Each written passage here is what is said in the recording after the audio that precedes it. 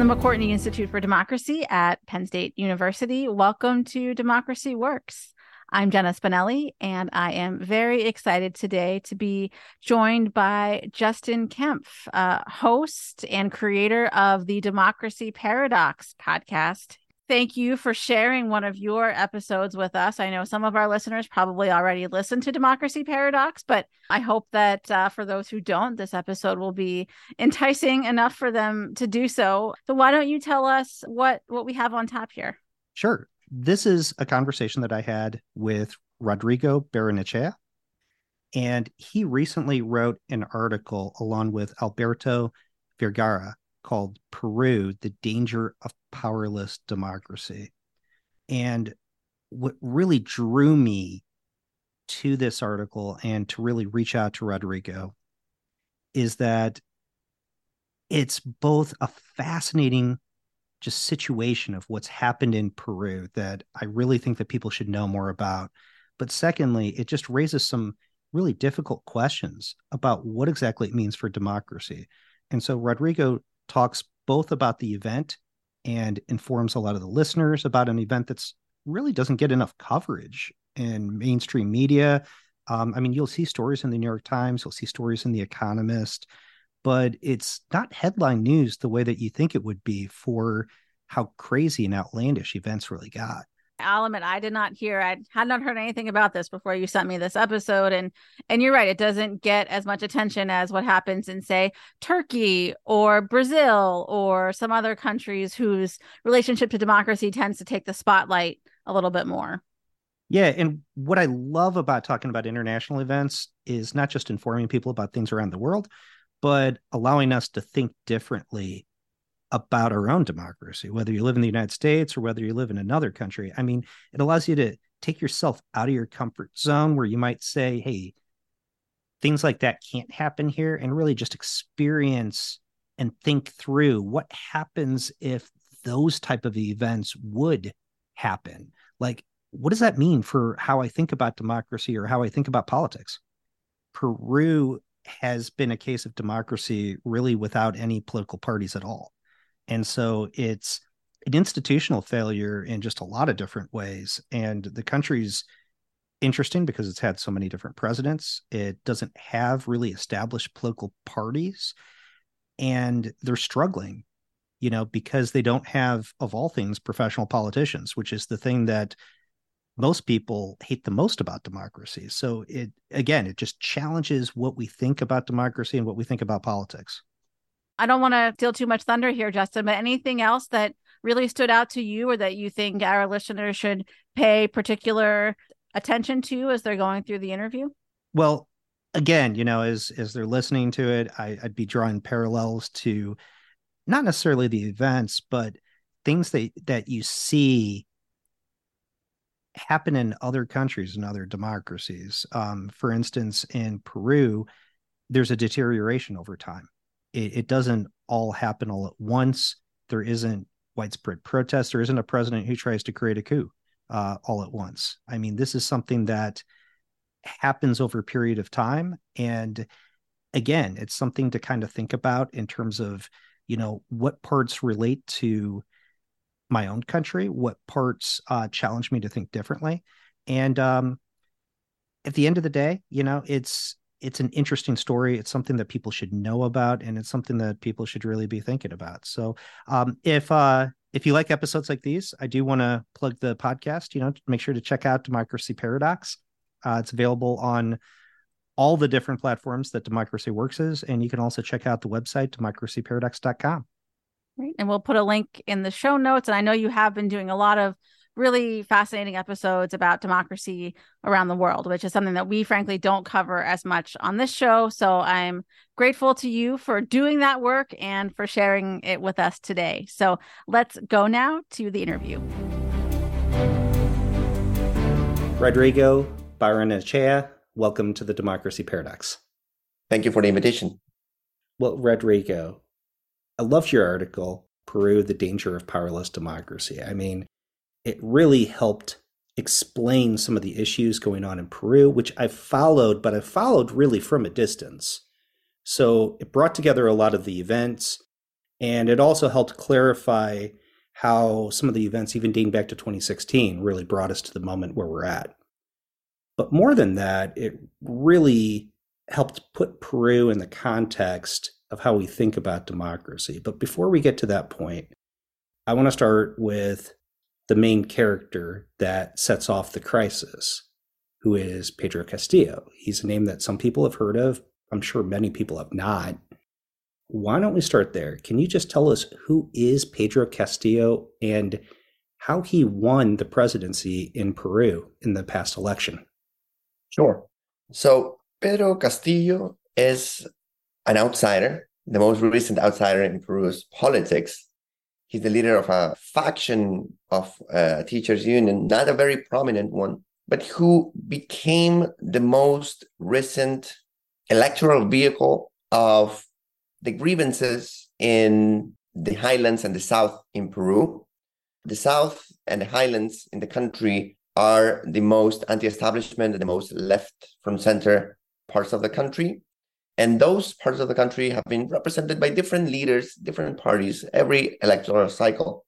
He was the one in charge of representing them electorally, let's say. And he was practically unknown, like maybe 2 weeks before he won the election. There was a very telling image. I think this was from CNN Latin America, where they announced the runoff between Keiko Fujimori, who is well known in Peruvian politics, and Pedro Castillo. And they announced the runoff, and it was Keiko's picture next to a placeholder because they didn't have a picture of Castillo. They just didn't have him in the map. So that happened to many people in Peru too. Pedro Castillo was running with this Marxist-Leninist party, but soon it became clear that he had very tenuous ties with that party. And people learned that until not too long ago, he was actually part of a right-from-center party, Peru Posible, the party of the former president of Peru, Toledo, who's just being extradited from the US. And researching his background, you would see that his only experience before becoming president was losing an election, ending up fourth in a small district for mayor where there was like 2,000 voters. So this figure becomes president, someone who had no power at all before rising to the presidency, but that becomes, in name at least, the most powerful person in the country. Of course, without any contact with the levers of power, no experience. His presidency was very chaotic. Soon was involved in turmoil about corruption, ineptitude, and facing a very radicalized opposition. And eventually he launches this absurd coup d'etat without the support of the military, without the support of any de facto power that would allow him to do such a thing. And he was removed from power by Congress. And this is a very good representation of what power is like right now in Peru. So at one moment, you had Pedro Castillo announcing a coup d'etat for which he had no power to do. And then 2 hours later, he was in prison.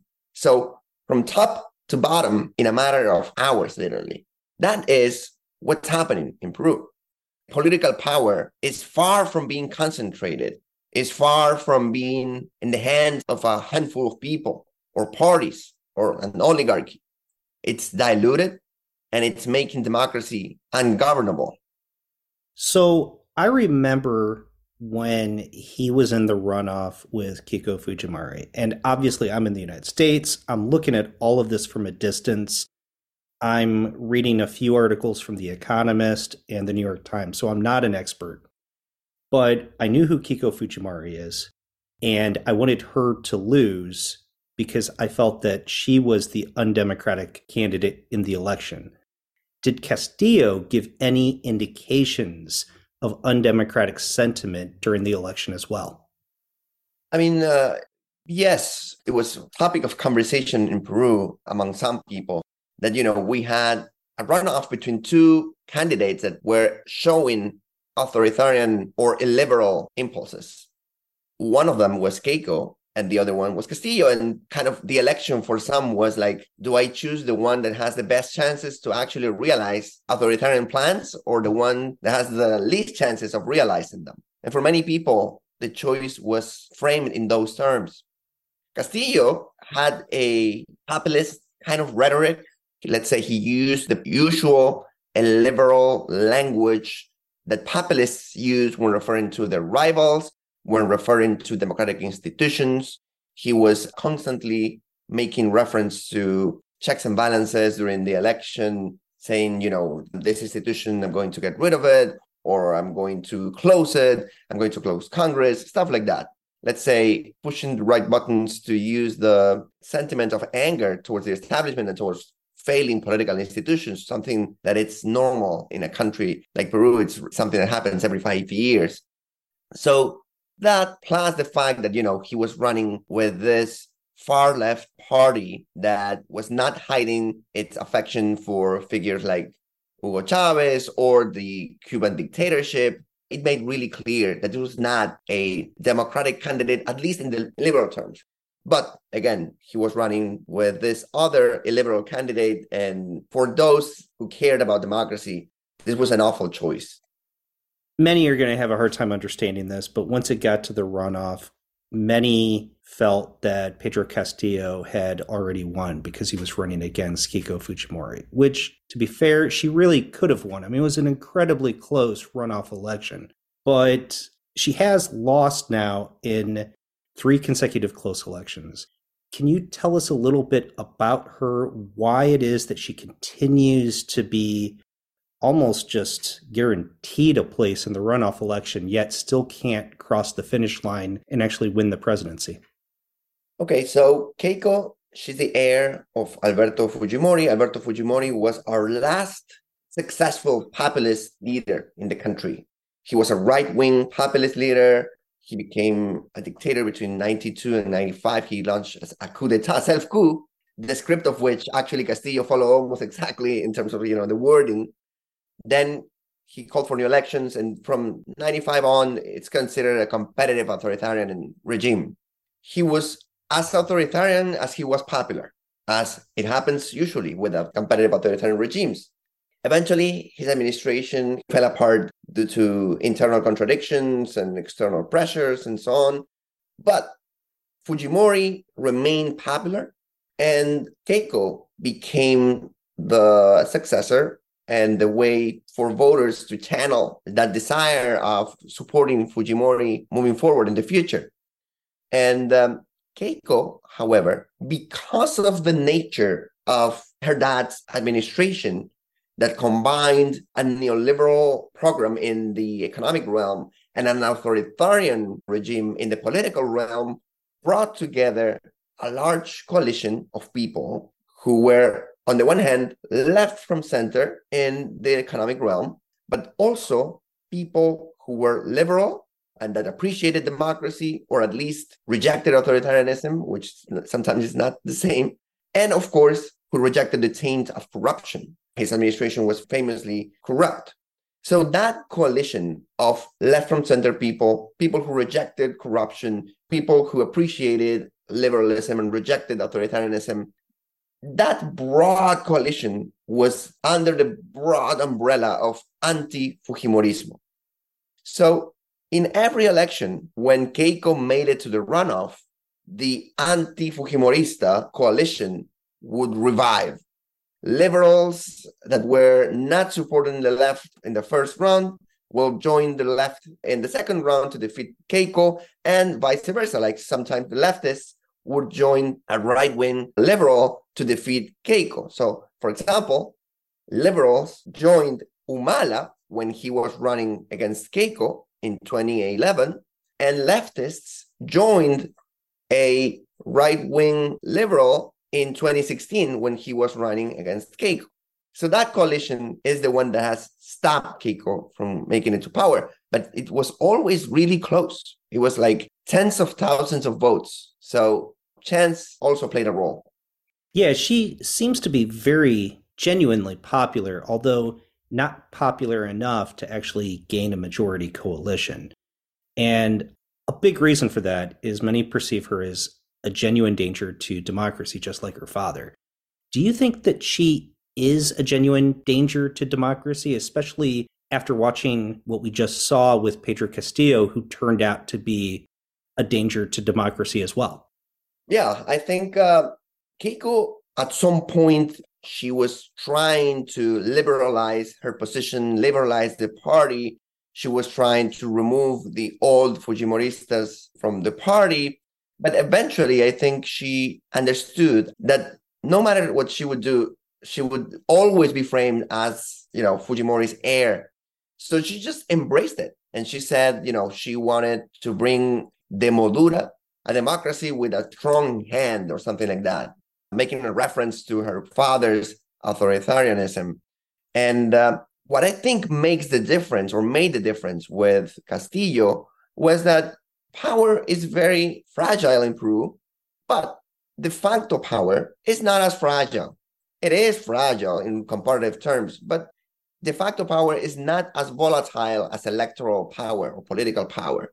And Keiko Fujimori could appeal to forces like the military or business organizations, news media, and let's say amass a kind of support or bring together a kind of coalition that had an easier time bringing together an authoritarian regime. And I think Castillo's experience actually ended up validating those suspicions. Why? Yes, Castillo was a liberal candidate from the beginning. He had no profound democratic instincts, but the minute he tried to launch a dictatorship, he failed miserably.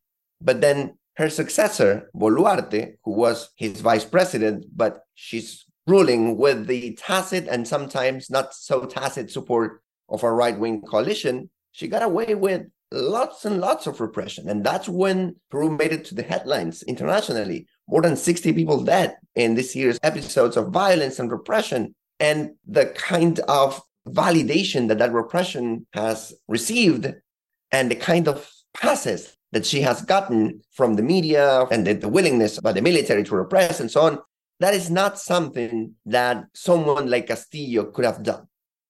Those actors would have been in the anti-authoritarian coalition. Whereas with Keiko, those actors probably would have been in the anti-communist, let's do whatever it takes to restore order kind of coalition. So I think she is a threat in those terms because of the kind of coalition that she can bring together to support an authoritarian regime. Now, we don't really know why Pedro Castillo attempted a self-coup. I mean, I don't think it's been explained. Nobody understands it. The motive isn't even clear.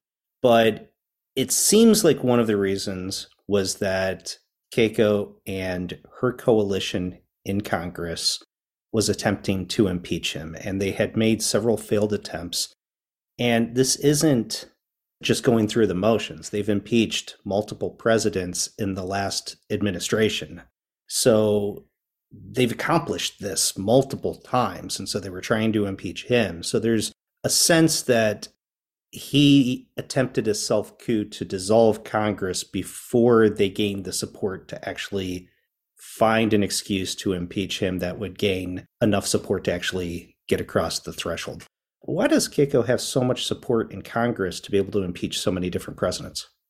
Point of clarification. So her party had lots of support in the 2016 Congress, but the fact that the rest of the parties had such a small percentage of votes for Congress enlarged her minority, let's say, to something that was disproportionately large given the kind of votes she had had.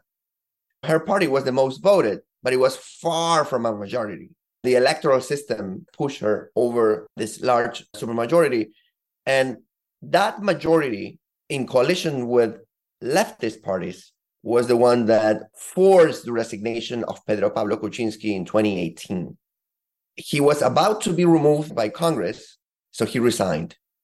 After that came Vizcarra, who ended up dissolving Congress using the Constitution, but in a very debatable way.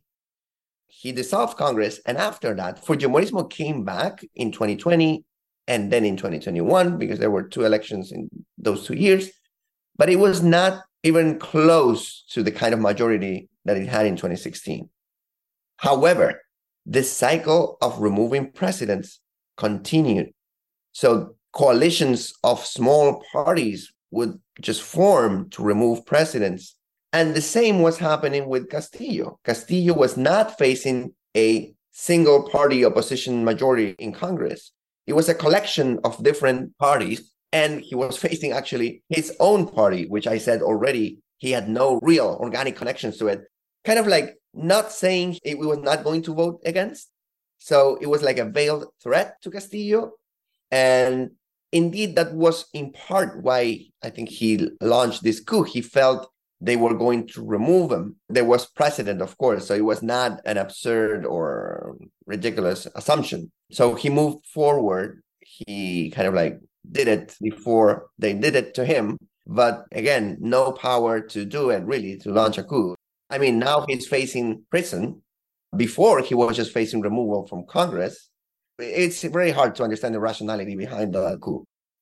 I might be jumping ahead, but just from a bird's eye view, this comes across as a classic case of institutional weakness, where it's common to think of institutional weakness in terms of constitutions, where you create a constitution and then the next people come into power and they're upset with something, so they completely replace the constitution, and then the next group completely replaces that constitution. So you have what becomes serial replacement.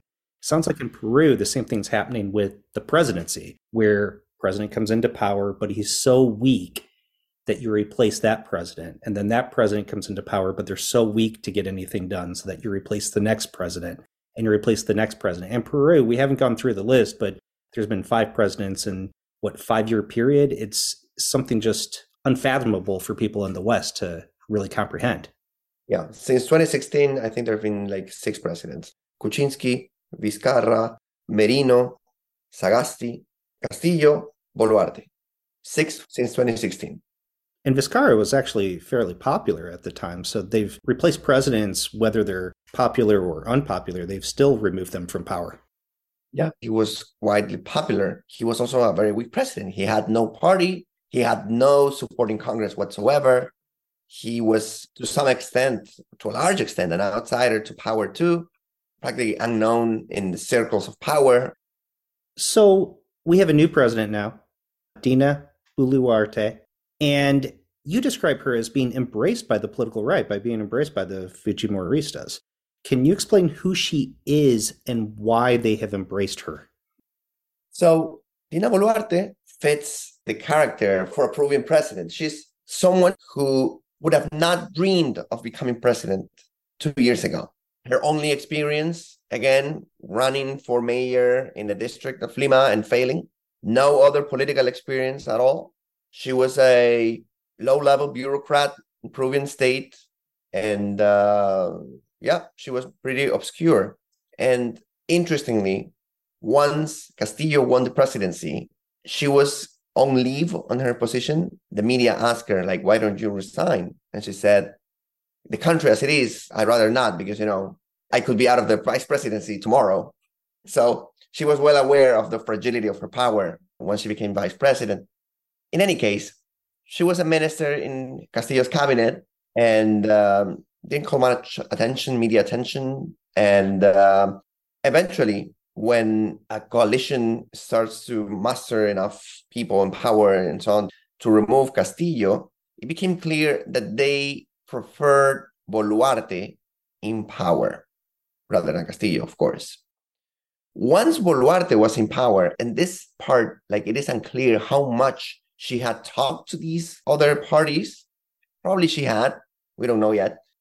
But as soon as she took oath, she basically said she would end Castillo's presidential term. So she would govern the country until 2026, which was something that was not foreseen and it was widely unpopular. But it was a position that was strongly supported by Congress because they knew they could not remove her and finish their term until 2026. They would have to call for early elections. So the solution to be in power in Congress until 2026 was to have someone like Boluarte finish her presidential term. And she said she would do it. So at that moment, a pact was created between Congress, which was dominated by right-wing parties, and Boluarte. A pact for survival in power. A pact between widely unpopular figures, but who had each other's hand to make it to 2026. And that pact is what triggered protests throughout the country. For sure, there was a section of the country that was mobilizing because they wanted Castillo back or because they wanted a new constitution and so on. But the vast majority was a mobilization in reaction to what they saw, I think, as a power grab, a rejection of this power grab. So the protests are not so much for Castillo as they are against the current president.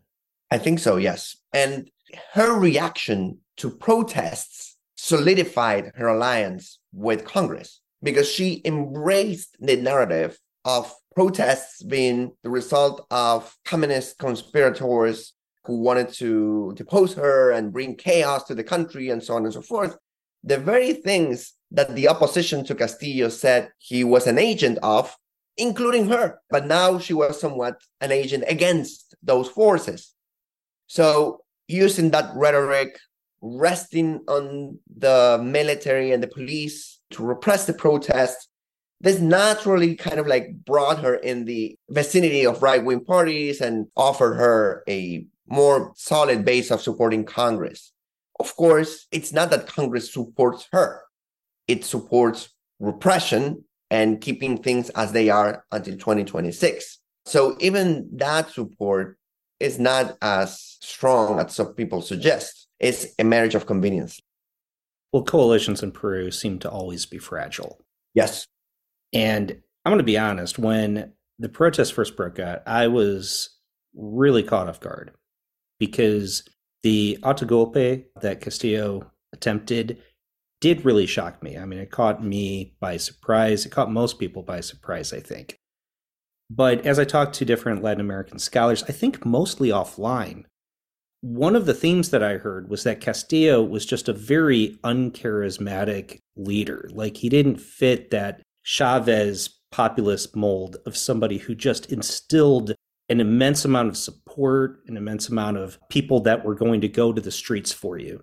And so when the protest broke out, I was really surprised because I was expecting people not to care as much because there was been so much political instability. In many ways, him being arrested was almost a sense of political stability. It was a sense that, hey, we are going to abide by certain laws and certain rules. We're sticking by a certain sense of order. And there was a real potential to be able to move on from that moment. But it definitely did not play out that way at all. Can you talk a little bit about the type of people that are on the street protesting? Because it's unusual, because most of the time when I hear about protests in places, it's usually in the urban centers. And it seems like in Peru, it's actually happening in the countryside. So you're right that Castillo did not fit the mold of the charismatic figure who could just, mobilize the street with his personality. However, populism is always about vindicating part of the country that represents the true core of the country and that is usually being victimized by some evil establishment. That populist narrative changes, but has that at its core everywhere. And Castillo had that rhetoric like others. But this time, Castillo was not only the carrier of that narrative, he was also, like him personally, was a perfect representation of the person that came from that area of the country where the true national identity lies, where the victimized people resides. So there was a very strong sense of identification with Castillo. Regardless of what he did, it was more about who he was. And the sector who was supporting him, regardless of what he had done, it's difficult to pinpoint exactly, but I think was around 25% of the country. So the people that protested, that went to the streets, certainly that 25%, but also, as I was saying, the people that were just against the power grab. However, something that you said before is very good. Like this sector that was really identified with Castillo, with who he was, really was willing and prepared to be mobilized in a more populist fashion. Castillo was incapable of doing it. But when he was removed from the presidency, he was a more effective mobilizer because of the symbol. You just took one of us from power. So if he had been a more effective populist, there could have been potential for a very robust mobilization of one sector of the country, particularly the South and the Highlands.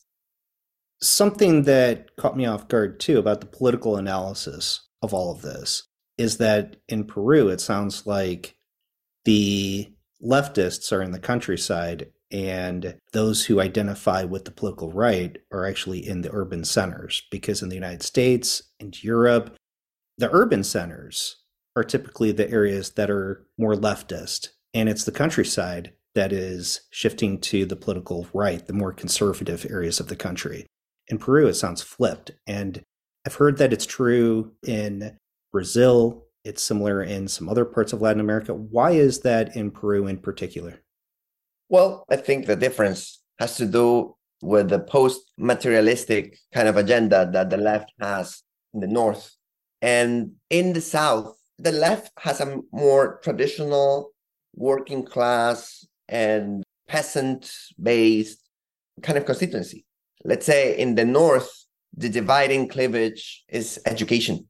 In Latin America, it's still mostly class for the most part. The middle class that is the core constituency of some of the leftist parties in the North are too small in the South, including Peru. Some of that middle class, more liberal kind of left exists in Peru, but it's not enough to win an election. So the natural constituency for the left in Peru and other countries explains, I think, this difference. In the case of Peru, the highlands and the South are the most impoverished, the most indigenous, the most rural parts of the country. And hence, those parts of the country have always voted against the capital, against the coast, against the most integrated parts of the country to the world. Sometimes, I'm not sure if left is the way to say it, but for sure is anti-establishment, anti-Lima, anti-whatever political project Lima is pushing for. And that project has been for a good while right from center. So that's why that part of the country has always been looking for a left from center, anti-establishment outsider to represent them. It was Fujimori, actually, in the 90s, the first time. Fujimori was the first one to represent that sector of the country in this fashion. Then it was Toledo, then Humala, and now Castillo. So we've kind of had a theme running through our conversation that we've kind of been dancing around, which is this idea of extreme fragmentation within Peru, with this sense that political power is just not concentrated enough to be able to be effective. And normally we're concerned about power concentration. I mean, the idea of tyranny is this overpowering state. But you've actually described Peru as a crisis of power dilution. And I think that we've talked enough about what's happened that you can explain to us the big picture, why you see this as a crisis of power dilution at this point. So Alberto Vergara and I, my co-author, we had been thinking about what the democratic illness of Peru was. This was a little after, or even sooner, even before maybe Castillo won the election.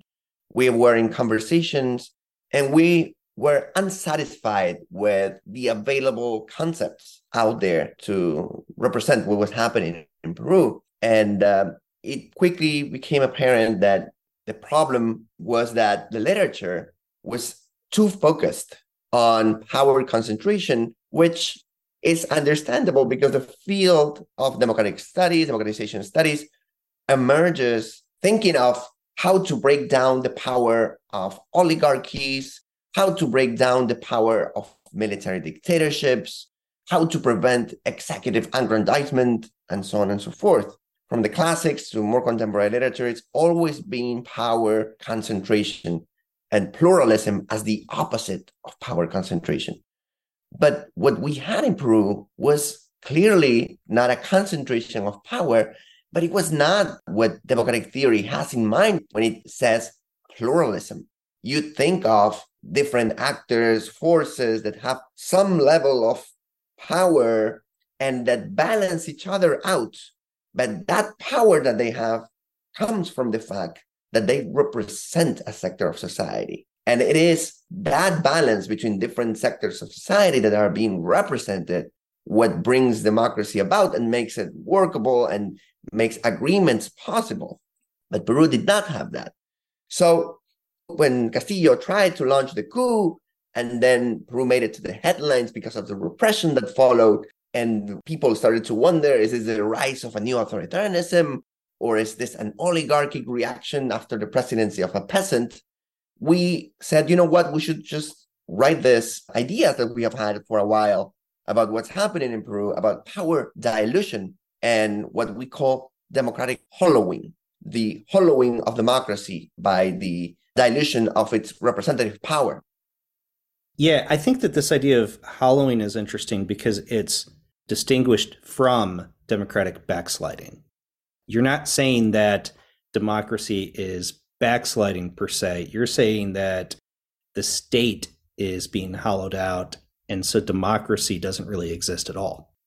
Yeah, like when we started thinking about this, we were clear that democratic hollowing was making democracy ungovernable. It was bringing about all this instability, and it was also making politicians so short-sighted. Like their time horizon was so short that they were more prone to power grabs, short-term gains, strategies, and so on, that we thought it merited discussion. But we discussed at the time only theoretically.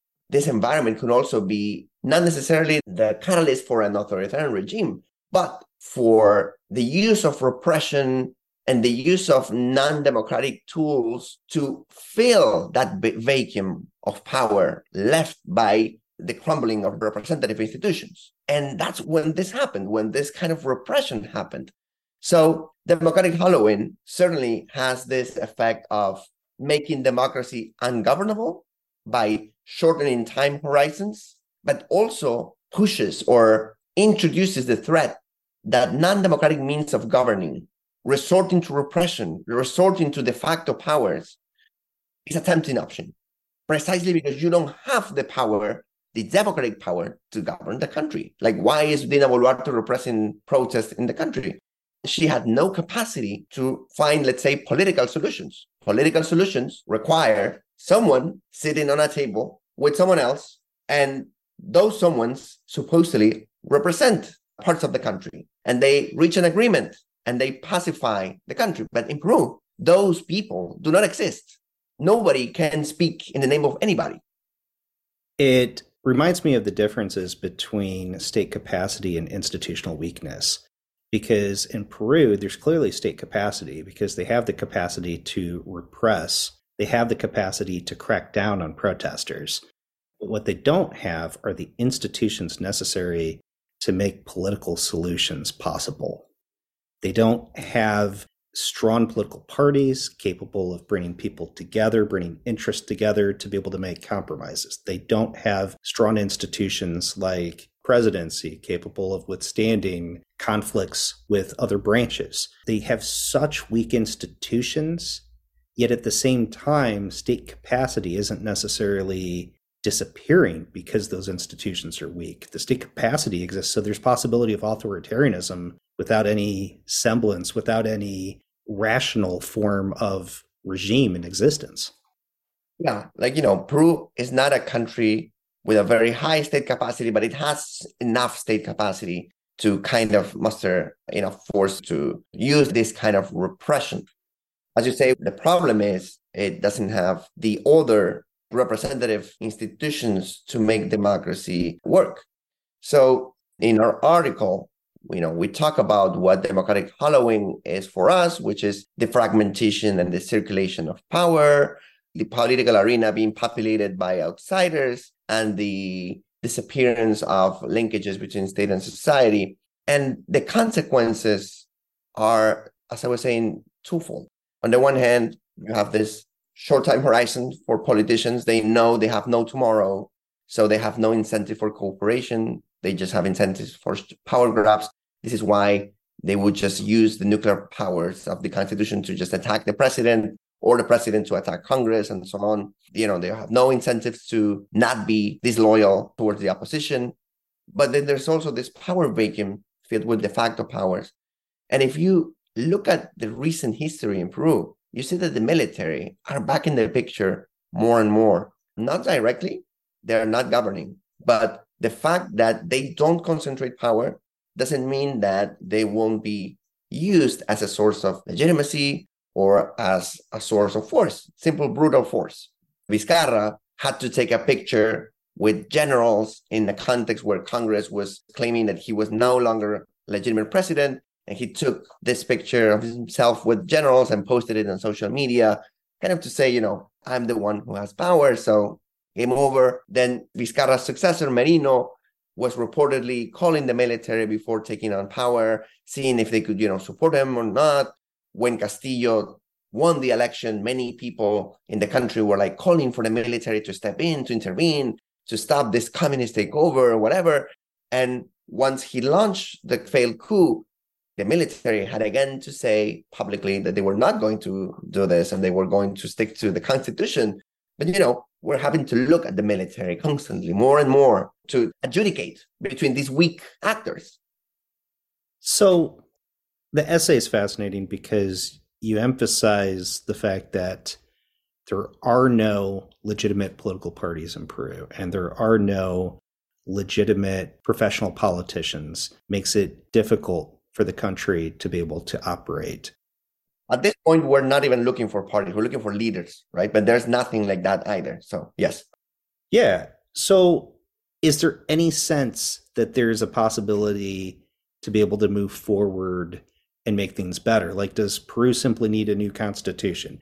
What, in your mind, is the roadmap to be able to get back to democracy and functional government once again? Wow, that's too tough a question, but let's think of what's happened in other countries. So in other countries in Latin America, where there have been crises of representation and power started to dilute, in some cases, not in all of them, these authoritarian figures emerged.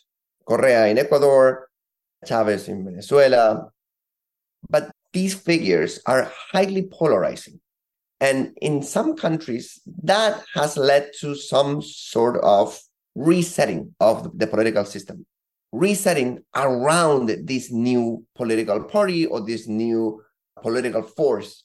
It happened in Bolivia. The MAS is the new center of the political system after the parties from the 80s and 90s decomposed. It has happened to some extent, I think, in Venezuela. I mean, it's hard to tell because it's an authoritarian regime, but my thinking is that if Maduro would step down tomorrow because of whatever miracle, and the PSUV would run again for the presidency, close to a third of the country would vote for the Chavista successor. So again, Venezuela is also kind of structured around this new party. Not in the case of Ecuador, though. Ecuador is closer to what Ecuador was before Correa than to the time in which Correa was in power. So this crisis sometimes are solved through a massive process of polarization, where people actually have to take sides and leave aside their minuscule agendas and small identities and just embrace this larger identity against this older group of people. It's a messy process. It's a violent process. It's a polarizing process. But it is how these countries solved it. Arguably, the power was not as diluted as it is in Peru, but it's the only thing I can think of. Let's say the route of polarization. And if you think of the more simple things that one can do, there are certain institutions, laws that are like really harmful. Some of them are preventing politicians from running for re-election at every level. And, you cannot recompose a political system based on electoral laws and electoral reforms, but you can at least remove blockages to that. And I think one thing you need to do is you need to grant parties and people the possibility of re-election such that you can accumulate some power. We are in a crisis of dilution, so we need some power accumulation minimum level so that the game can become predictable once more and that people have the incentive not to be disloyal to adversaries.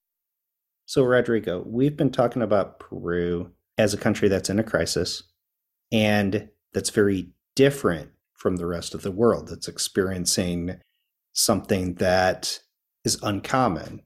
But as you're writing your essay, I felt like there were parts of the problems, the crisis in Peru, that I could relate to in the United States and that I could see in other countries as well. Do you feel that the Peruvian crisis is truly an exception, or do you think that it's more typical than most people would realize? I think Peru is an extreme case of something that I think will become more common. What you say, it's true. Establishments are in crisis everywhere. People reject establishments everywhere, and establishments are losing capacity to organize political game everywhere. Think of, I don't know, France. Like, when you have Macron, who is not precisely an insider, but also the level of rejection that you see for the establishment in some sectors of the population and voters in the US, people that are willing to vote for a populist, left or right. But the reason why Peru is a more extreme case is because Peru's political system was always weak. It was always weak. And in that sense, Peru is a canary in the mine. So it's an early alarm. It's a country that will fall first to this kind of threat. And in Latin America, most countries are very far from becoming Peru. But let's say the gravitational force is pulling them toward Peru. There is some level of Peruvianization of some countries in Latin America. And you can see that when you think of the three dimensions that I mentioned about fragmentation and circulation of power, about the emergence of outsiders and they're taking over the political arena, and the breakage of linkages between politics and society. And you see countries like Colombia, Ecuador, Chile, and you just can't help to see features of this. In Chile, you see headlines and see the news, and sometimes you feel like Chile is Peru's past. They're discussing now the kinds of problems that Peru has had, but that Chile was not even close 10 years ago. The kind of party fragmentation, the incapacity to deal with social conflict, congressmen switching parties once they are elected. Those kind of things now are common in Chile, and they were not long ago. In Colombia, the fragmentation of people's vote was only moderated by the establishment's coordination and attempt to remove many candidates such that people would concentrate votes in a bunch of them. And even with those efforts by the establishment, people ended up putting Rodolfo Hernandez, a complete outsider. He was not as outsider as outsiders are in Peru, but he was completely non-establishment. Nevertheless, he made it to the runoff. And Ecuador, they're about to remove his president. And the dynamic in Congress is pretty similar to the one in Peru. So I think Democratic Halloween is not going to be the threat to democracy in Latin America. And power concentration will continue to be an important threat. And you just have to look at Nicaragua, El Salvador, Venezuela. But along with those, you will have Democratic Halloween. Well, it's an interesting concept. It's definitely something that people will be thinking about and just really challenging how we think about democracy and how we think about threats to democracy, not just in Latin America, but even beyond. So thank you so much for joining me today. Thank you so much for writing your article. Let me mention it one more time. It's Peru, The Danger of Powerless Democracy. Thank you so much for writing it. Thank you so much for joining me. No, thank you for the invitation. It was a pleasure.